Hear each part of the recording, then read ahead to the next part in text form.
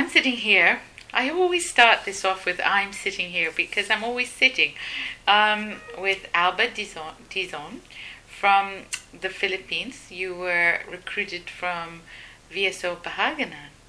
And so you're my second person that I've interviewed from VSO Bahaganan. So welcome back. Welcome to Canada. Thank you. You just arrived in February? Yes, February 10th.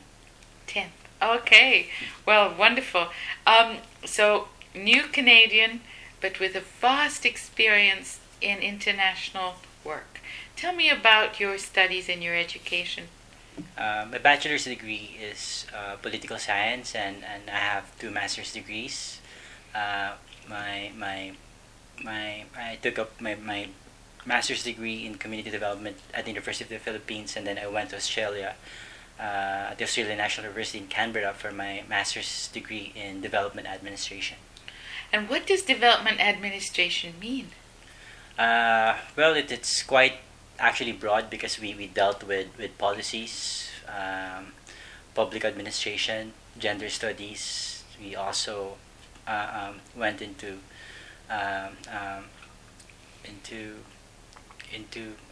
management of development projects. So it's that broad. Oh, wow. Yeah. So there are lots of NGOs in Canada that could use skills like yours. I hope. I hope, yes. So you've started off, and your work, you were stationed, you were sent from Bahaganan, VSO Bahaganan in the Philippines, to Cambodia. Was that the first time you went to Cambodia? It was my first time. Yeah? Yeah. So, did you speak the language? No. Although Philippines is also in Southeast Asia, but as you know, we have different languages, and Cambodia, or they call it Khmer, it's totally different from the language that we have in the Philippines. Yes. So you communicated in English, I imagine? Yes, I actually studied Khmer, but since most of my colleagues prefer speaking English because they want to learn, so it really worked to my disadvantage because I had to speak English with them. Yes. But it's also nice because somehow I was able to providing training activities. It was more spontaneous because I would always have someone from the office translating for me. Oh.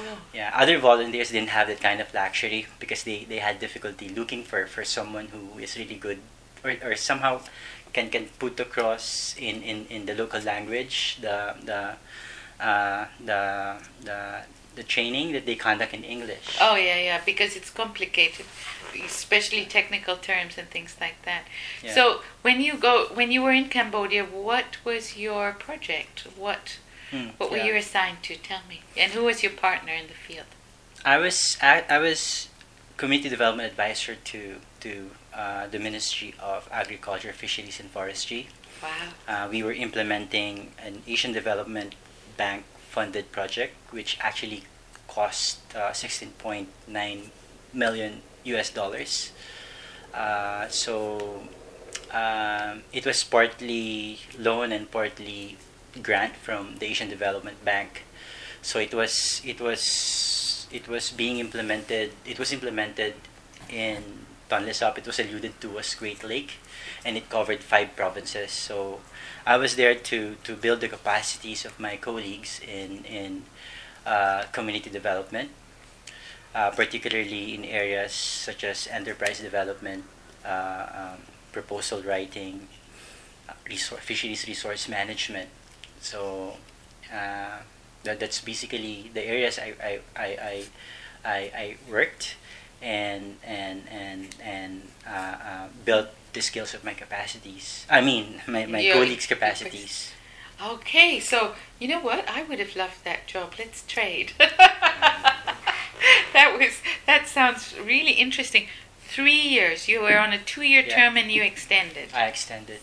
Okay. It was very fulfilling because the project had different partners. FAO was there, and I wasn't really comfortable like projects just being rammed on us because they're 5 different provinces surrounding the lake, and I was not really a believer that a project that's implemented to one province can be adopted to another province. So it's like what they call as the one size fits all approach. So what I did first was to encourage my colleagues to look into the problems, like we did environmental scanning, social investigation. So I wanted to start off with how they see the problems represented in the communities are. So I actually introduced, as one of my initial interventions, a training on project cycle, like how are projects conceived. So I was trying to determine the levels of participation that my colleagues had in the design and the conceptualization of programs, particularly planning also. I then realized that it's really zip. They didn't have much appreciation of the project because it didn't come from them. So this is one thing that I wouldn't want to happen, because, well, I was thinking if projects are just like imposed on us, chances are this will just fizzle out if brought in the communities. Yes. So that was the initial project that I did.